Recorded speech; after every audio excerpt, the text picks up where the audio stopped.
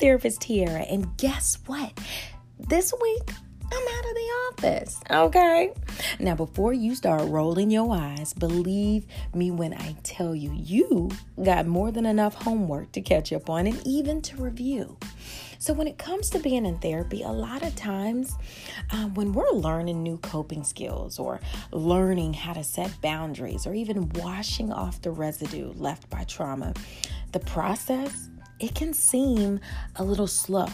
It feels like, are we still working on this?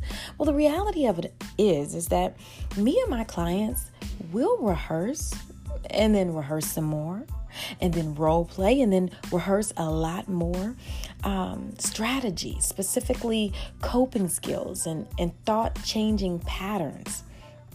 What we like to do together, me and my clients, is pair specific coping skills with specific triggers.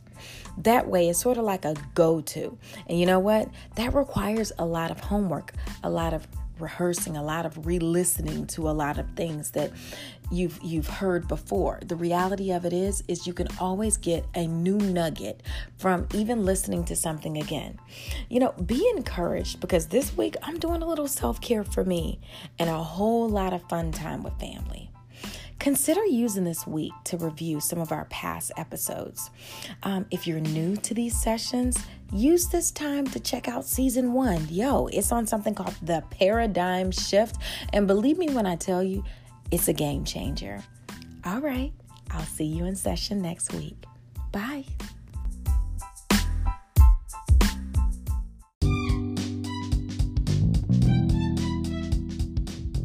Hey there, it's Therapist Tiara, and if you enjoyed this podcast, click subscribe and share it with one person. You can find this podcast and others by searching at Therapist Tiara on Apple and Spotify. You know what? I'm on just about any other podcast platform right now. Let's agree to break these generational patterns together.